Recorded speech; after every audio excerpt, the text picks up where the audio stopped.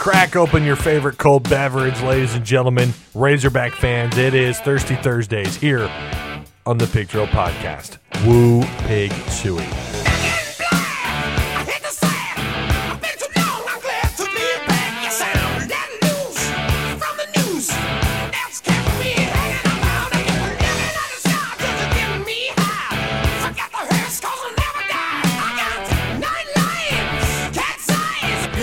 What is going on? Arkansas Razorback fans, SEC fans everywhere, welcome to the Pig Trail Podcast.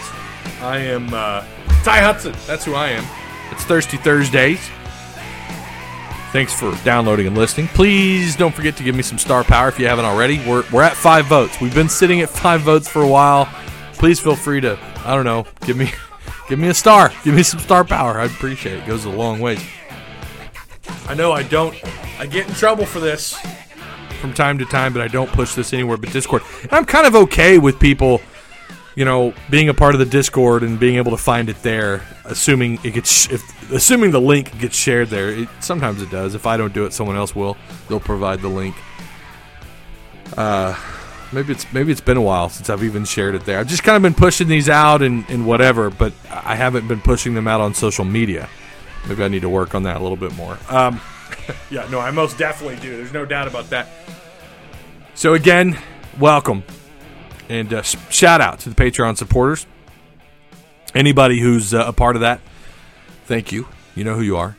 And to anybody who's donated to the PayPal, to the PT and PayPal, I appreciate it. You guys are rock stars. You can find those links down below any single one of my YouTube videos on the Pig Trail Network YouTube channel. Just tap the description the description button. Excuse me. It'll come down with all the links that you need, including the Hog Talk podcast. That link is also provided for you there as well. This stupid chair. I still have this squeaky. Listen to this bad boy. You hear that? That's not me farting. Okay, that's just terrible chair. Karen's back from vacation, by the way. She's finally back. I put her on forced LOA, but it is what it is. She's an intern. I don't pay her. Hey, I need you to look up prices on chairs. Yeah. Office chairs. Preferably ones with a back on them, because this one doesn't have a back. How much? Oh, dear God. Okay, just pick me up a can of WD-40 at Walmart. Thank you, Karen. Okay, let's start this thing off with some baseball. Razorback baseball off to a great start. They opened up against Eastern Illinois in Fayetteville, a 3-game series. Arkansas obviously swept them and left your... If maybe you're living under a rock and you weren't aware of this, but they won 5-1, 10-1, 12-3 in a 3-game sweep in Fayetteville. They've got Gonzaga coming up on February 20th. That's a 4-game series against them. Gonzaga, listen to this. They started their season off not so great over there, all right? They lost to BYU 1-7, and then they played Oregon State. Yeah, we're all aware of who they are. Oregon State, they beat them 10-4 in game 1, and they lost the second game 1-5. So they split the 2-game series, and then they played New Mexico and won that one against the Lobos 5-4. So you don't really know what you have coming in here with the team that's 2-2. They're 500 on the year, obviously. You don't know their history, though. They've got a not so bad history against Arkansas. They're actually 4-2 overall record. They've won the last 4 against Arkansas. That's their history with the Hogs, and that's you started off, you beat them, and the first time you played them, I think, was back in 2013. You won that one, the Hogs did. Then they won 2014. Then I think they played them in a 2-game series in 2015. Correct me if I'm wrong. They lost both of those, and so they're riding a 4-game losing streak against these guys. So you got a shot here at some redemption. You got 4 games. You've got a hell of an opportunity to right the ship here against them, the all-time record. Not that it really matters. You just, at this point in the year, you just want to just take the series. Just get 3 games. Who cares if you sweep them or not? But, yeah, if you do, you obviously – well, you take the lead if you get 3. If you get 3 wins, the overall wins. I know people aren't really concerned about that, but I like it, especially with so few games that you've played against these guys. Here's 4 opportunities to take off in that overall series. I don't know if they scheduled them for next year or not. I'm not really sure, but yeah. Let me pull up the history here. Yeah, they're 4-2 overall record against Arkansas. They started off in 2012 in Fayetteville, and they lost those 2 games. It was in 2012 they played a 2-game series. Then they played a neutral site game in 2013 in Surprise, Arizona. They won that one 3-0. And then 2015 they played a 2-game series on the 10th and the 11th of March. They won both of those, scoring 21 runs, holding Arkansas to 7 runs. And then 2016 they beat Arkansas 15-10. That's ouch. 42 total runs in this series. And again, the last time they beat you in 2016, they clobbered Arkansas. Well, they didn't clobber them, but they scored 30 runs in those last 2 games in Fayetteville, holding Arkansas to 15 runs. So that's and their largest margin of victory was 15-5 in 2015. That's what you got coming up against Gonzaga, and then you're going to play 3 Big 12 teams: Oklahoma, Texas, and Baylor.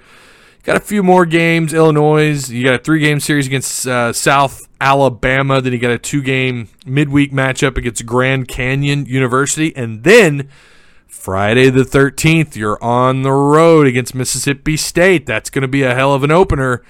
At 6:30 currently, at 6:30 on SEC Network Plus. That's obviously a 3-game series. And then you got Oklahoma again. I talked about this Monday night. It's weird that you have that. I guess maybe that was the only opponent they could schedule. I really don't know. Dave Van Horn's mentality is schedule him, we'll play him. He'll take on anybody. And I like that you're playing Oklahoma twice here. But that's going to be March 17th. And then you open up finally at home in SEC play against Alabama at Baum-Walker Stadium at 6:30 Friday, March 20th. So, yeah. Exciting year. Got some good games at Baum. You're going to have I'm really looking forward to the Florida series.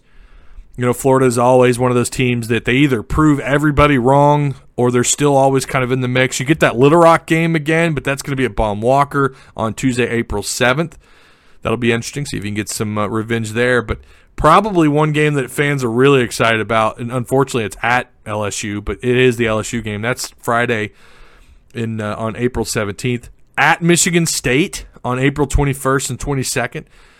Auburn at home in Baum-Walker. Then you're also playing, don't forget, Arkansas Pine Bluff, April 28th. And then you've got Georgia at home, 3-game series. I'm trying to scroll down here, and that's it. Then your last series of the year will be at Tennessee. What an interesting schedule. Always tough in the SEC. Always, always tough. Like I said before, I like Arkansas at 40-plus wins on the year. Sticking to that.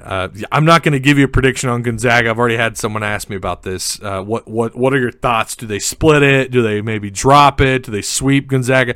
I don't know. I know I have them to win it. So obviously I've got them at 3 games, at least 3 games in this series. It's going to test your pitching too. 4 days straight. It's going to really force you to get into your bullpen a little bit. And then you got to prepare again. You got 5 days to prepare for Oklahoma at Minute Maid Park in Houston, Texas. And then Texas and Baylor at the same ballpark. All right. That's it for baseball. Really excited. Man, oh man, it's going to be a fun year. Moving on to the men's basketball team. Unfortunately, things are not going in the direction that you need them to be for Arkansas. You really needed that win on the road against Florida to kind of get things ramped up in the right direction. They couldn't do it. They overcame a couple double-digit deficits. I think their largest deficit, I believe, was 19 points. Is that right? It was either 16 or 19. But they failed in the end. This team's got fight. I mean, they really do. They have fight. It is so hard. It's hard to beat Arkansas in regulation. They're going to really force you to get out of your comfort zone. The only team that really just kind of, I don't know that Tennessee ran them out of the stadium, but Tennessee, it just was you never felt comfortable in that game at all against Tennessee on the road. You got them coming back to Bud Walton here really soon. But that's really been the only game where I thought, I don't know about this. I just don't think there's any shot here. And then, you know what? It's hard to look at that big of a deficit against Florida and not think that as well. I'll be honest with you. I was in and out of that game. I wasn't able to keep up with it play for play, possession for possession. But, when they were down 19, I think that was the only moment, or when it got into 12, 14, 17, when it started creeping up like that, I thought, okay, they're definitely not going to win this. But then they found a way back. Okay, so maybe there's been 2 or 3 times. For the most damn part on the year, you've not felt like Arkansas is completely out of a game, even in the second half, and they've been able to make things interesting in the final 3 or 4 minutes, and they've come up short time and time again. They've got some wins in those closing minutes, those final 3 or 4 possessions, but they force you to play. Even if you have more talent, they force you to play down at their level, and they do that with great defense, despite not having Isaiah Joe and Jimmy Witt, who's got a not so healthy back. Arkansas falls to 16-10, 4-9 in conference play. They're going to host Mizzou.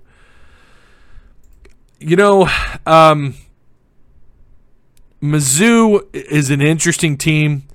13-13, 5-8 on the year in conference play. They don't really, they're one of those teams. They're kind of fighting to be in the middle of the conference, but really, they're 13-13. They're not making the NCAA tournament. I think they know that. They should certainly know that. They're fighting probably to get maybe the NITs. I know not everyone looks at the NITs the same way we are because it's year one. I still think making the NITs is a win for Musselman and this team. I know we've always looked down at the NITs. The way I see it is it's more opportunities for some kind of exposure, whether it's good or bad. I don't know. That's up for debate. But it also gets you more practices. It gets you an opportunity to maybe, to play guys you wouldn't normally play. You remember last year when they had to go without Daniel Gafford in the NITs, and we kind of got a little bit of a glimpse of what was to come this year. And I think you can argue some of that translated to this year. Maybe you get some of that. I don't know. They're certainly, I think they're in the NITs. I think they get there. They need to sneak out a couple of wins. 16-10 right now. I think you're going to have to get to 18. Maybe even 19 or 20. I don't know yet. We'll have to wait and see. But it's really not looking good for Arkansas. I definitely don't have them in the NCAA tournament. Isaiah Joe supposed to show up Saturday against Mizzou. To what level, I really don't know. Let's look at what Mizzou does well. They play pretty good defense. They're an above-average defensive basketball team. They average only giving up 65 points a game. That's good for top 75 in the country. Like we've said before, there's 300-plus teams in college basketball, right, that are eligible for the NCAA tournament. That's not bad when you're in the top, especially when you're in the top 80 like they are in that category. It's not too bad. Points per game, they're terrible. They're near the back of college basketball. They're 67 points a game. They really struggle. I'm trying to look at their road wins. I don't think. Let's see. They lost to Xavier, and that look, Xavier, who was 21st at the time, 63-58. They dropped that one.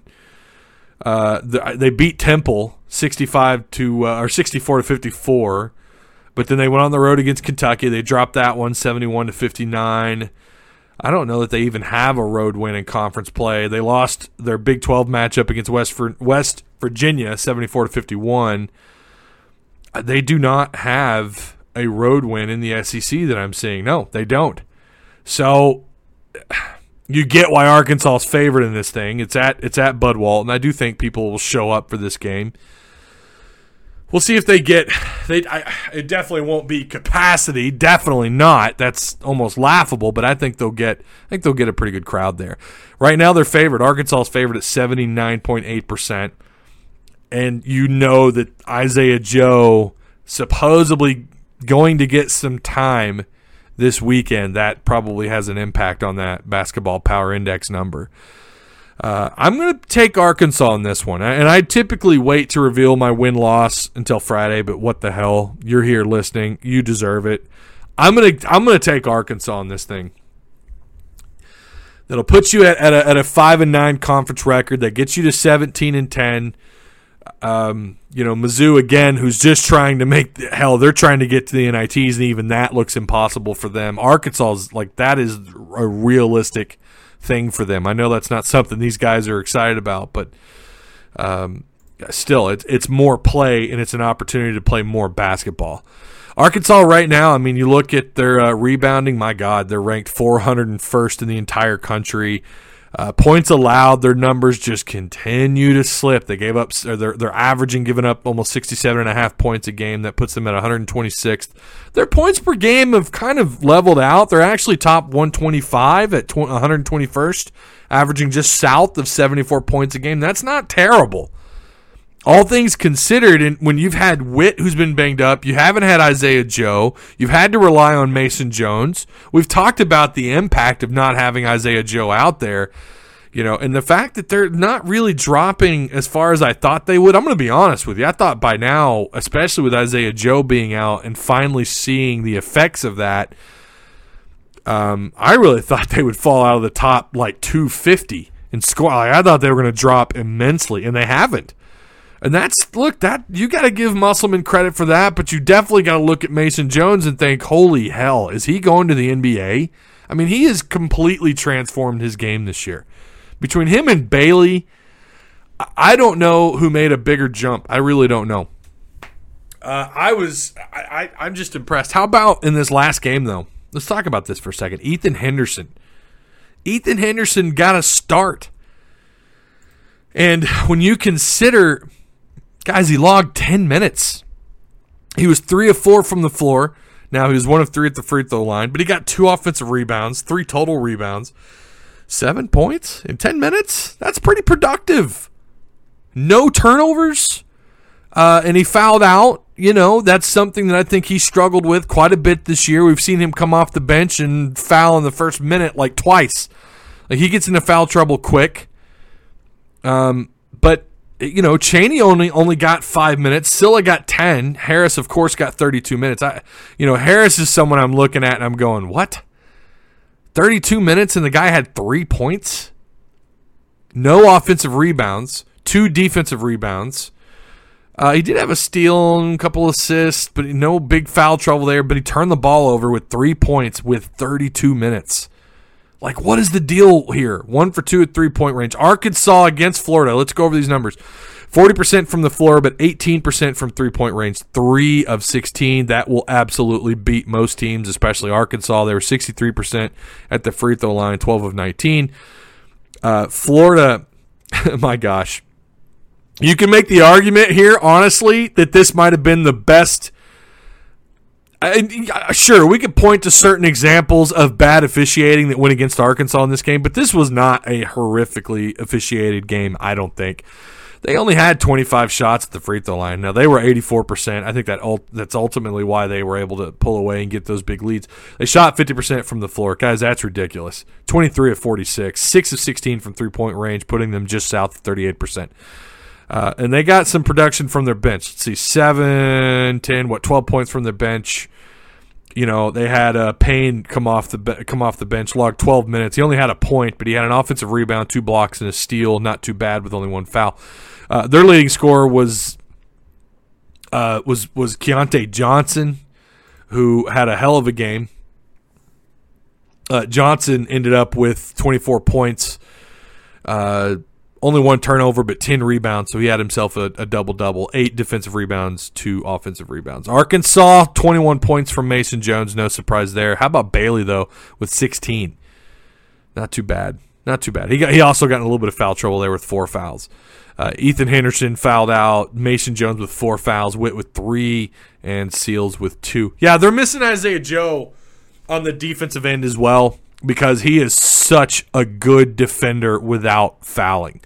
I'm not going to tell you he's like an elite defender, but I really think Witt and Bailey belong in the category of being the best 2 defenders. I think Isaiah Joe definitely deserves some major props for his ability to play defense and not get fouls. He plays great defense out on the perimeter. That's something else we don't talk enough about when we talk about his NBA, his draft stock. That's something else. So how about Witt? 10 points, but he had 3 steals. Not bad. 3 fouls. 3 offensive rebounds. I'll take it. 37 minutes from him. Mason Jones with 40 minutes. Seals with 36.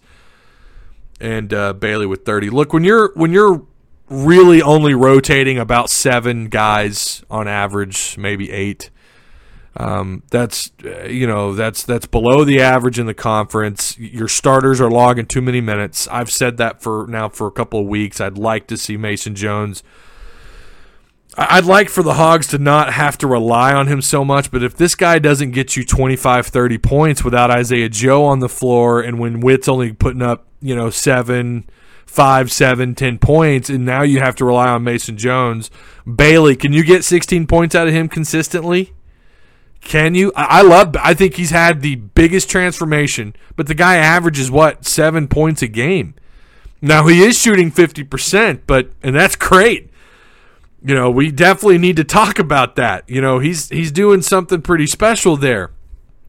He's averaging 45% from three-point range. That's not terrible. He hasn't taken a ton of shots there, but that's still pretty damn good. Free throw line numbers have got to go up, way up. But yeah, he's averaging 7 points, not even 7 points a game. So you can't consistently rely on Bailey. By the way, he's a king flopper. I love that flop against against Florida. That was something special. ESPN took notice. If you haven't seen it, go look at it on Twitter. Bailey even raises his hand in the replies on Twitter. It was pretty funny. That's good stuff. I loved it. But Bailey is, don't get me wrong, 6'6", 220. He plays like he's 6'10", 240 sometimes. Like, he just gets in there and plays great defense. I loved his transformation, but he's not a guy that you feel like you can rely on consistently on offense. So we got to get Isaiah Joe back.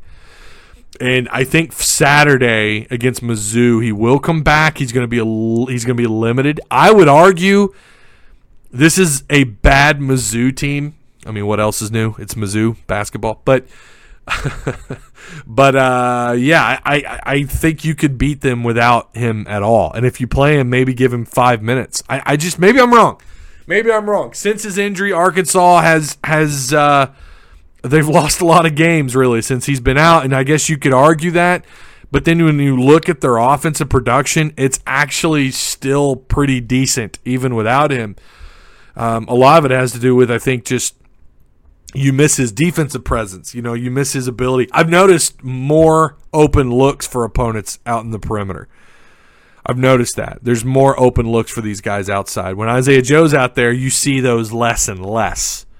So maybe that's what's going on. I don't know. Obviously, you miss what he does. Maybe his production dropped. But, my God, he means a lot to them when it comes to preparation. And when other teams are trying to prep for you without Isaiah Joe out there, it's like that's a huge highlighted name that you don't have to deal with anymore. Obviously, that has the most to do with it. How about Seals, though? 0 for 6, 0 for 3. This guy shot 0 for. Got 36 minutes. He did wind up with an offensive rebound, 3 total rebounds, but he had 2 fouls. He turned the ball over. Seals is another guy you cannot rely on consistently, and that's the problem. If Jones and Witt, without Isaiah Joe, can't turn it on,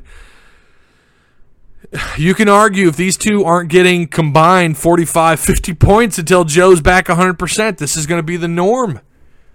Again, you're not going to be able to rely on 16 points a game from Bailey. I love that I love that he had that game. I really do. What a game. He also had a steal. 8 total rebounds. Damn near had a double-double. I think he's the type of kid who Bailey, and I'll say this last little bit and we'll move on. He will he's gone after this year, but I think had he had another year under Musselman, I think you could have seen more double-double performances out of him. I really do think that, especially when you're able to get some more depth out there. And obviously that would mean less time for him, but still I think he could have found a way in development of his game in the offseason where you could have seen him just based on what he went from a year ago to what he is now. I definitely think if he had another year, you could have seen more double-doubles out of him. Now he's going to move on. Bailey is a senior. I keep forgetting that. I don't know why, but I keep forgetting Bailey's Bailey's out the door along with Witt and Scylla. And we'll see what happens with Ethan Henderson. I know people have been talking about him as someone who might transfer. You never know. So I think we've rambled on long enough. I think they beat Mizzou. I do. I think they beat Mizzou, but then after that, there's a lot of questions because you've got Tennessee, but they thumped you at their place, 82-61. And then you're on the road against Georgia. Look, with a healthy Isaiah Joe, give me that game. A healthy Isaiah Joe against Tennessee, give me that game. Against LSU, I don't know. We'll see. On the road against A&M, Joe changes things, but he's not going to come in out the gate and change it dramatically. It's just not going to happen. It's going to be a slow, eventually getting him around close to what he was doing this year, and you hope by the time you get to LSU or A&M or the SEC tournament, he's back to his old self before he got banged up. And then maybe you could spend. And then I could be wrong. Maybe the guy just comes out onto the court and he turns it on, and it's like nothing we've ever seen. Crazier things have happened. But I think the real question is how many minutes do they give Isaiah Joe on Saturday? What do they end up doing on Saturday? Do they give him more time, or do they give him more time than expected? Anyways, I'm thinking, like,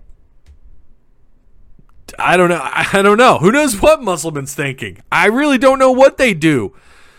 In my honest opinion, and I saw this brought up on Twitter, or maybe it was Facebook. I can't remember. Somewhere. Someone had said maybe it's worth holding him out until the SEC tournament. And I'd also seen where someone said hold him out the rest of the year. And I think you can make some pretty good arguments for any direction you take here. Because if he does come back, let's say he is 100% or close to it on Saturday. He logs, he gets 20, 25 minutes somehow on Saturday. And he gets hella production. He shoots 5 of 10 at 3-point range or knocks down 6 or 7 threes, has just an unexpected comeback, and then does that consistently the rest of the year. And all of a sudden his average through those games since coming back is like 25 points or 24 points a game. Yeah, he's gone. That could happen. I don't think that's what happens, but that could be a possible scenario. But I'm on this is what I think. You just don't play him until he's 100%. That would be my opinion. If Musselman ever wanted it, I seriously doubt that he does. But my opinion would be, let's wait till he's 100%. Let's wait until we know that he's 100%, that he could play a full however many minutes we usually expected him to play, which was ridiculous before he got hurt. Let's wait till we can get him back to that before we get him back on the court. I'm not a fan of, hey, let's see what he can do for 15, 20 minutes or for half his normal time or half of his season average. Let's see what we get out of him. I'm not a fan of that because if he's not 100%, you're risking the likelihood of him getting hurt again. You're gambling with that. And you're gambling anyways, but the odds are not with you when you're recovering like he is. So I don't know.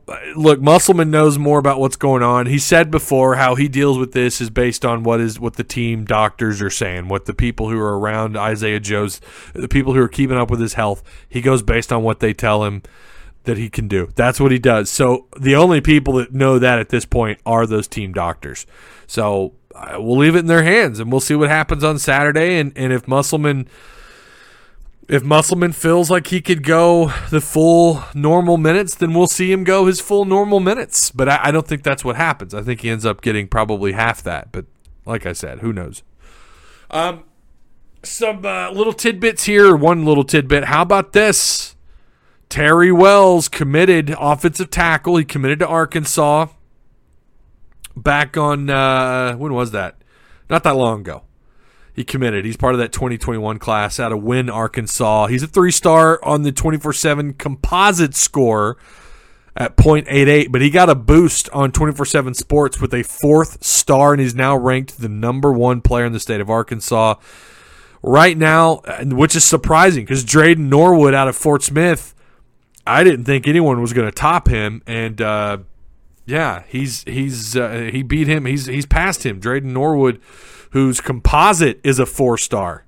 He's a .90 composite 4-star and a 24/7 Sports 4-star.